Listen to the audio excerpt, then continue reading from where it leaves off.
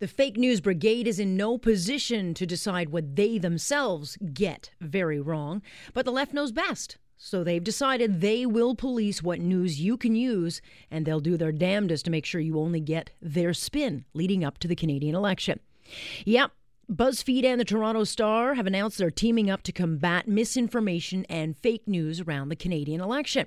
They promise to cover the political parties and how they influence and affect debate, third-party groups, and foreign powers they see as disruptors to our democracy.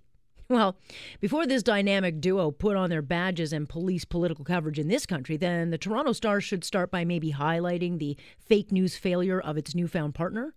After all, it was BuzzFeed just a few weeks ago that dropped a totally fabricated political bombshell, alleging that President Trump had told Michael Cohen to lie to Congress. A fact-free story that sent the world and markets into a panic and forced Mueller's office to issue a statement saying, yeah, the story's wrong. And to this day, BuzzFeed refuses to correct it, hiding behind these unknown sources they know will never come forward. That's the beauty of fake news. As long as the creator of it believes they got it right and it meets their political agenda, their actual fake news is just fine fake news. BuzzFeed now claims to have cornered the market of identifying who they deem to be shady players who are putting bad information into the, quote, ecosystem.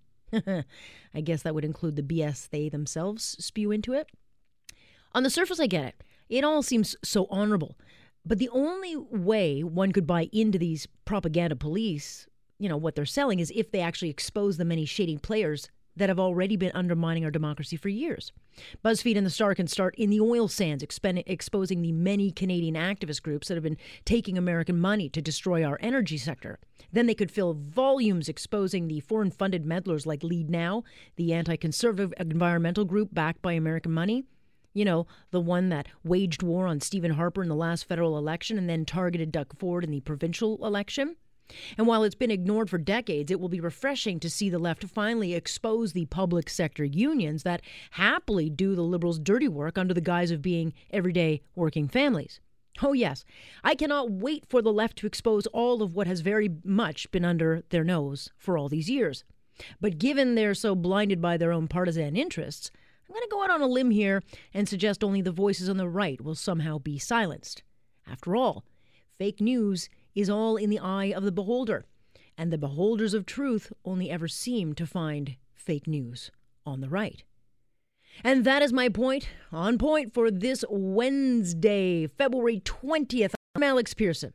This is On Point here on Global News Radio.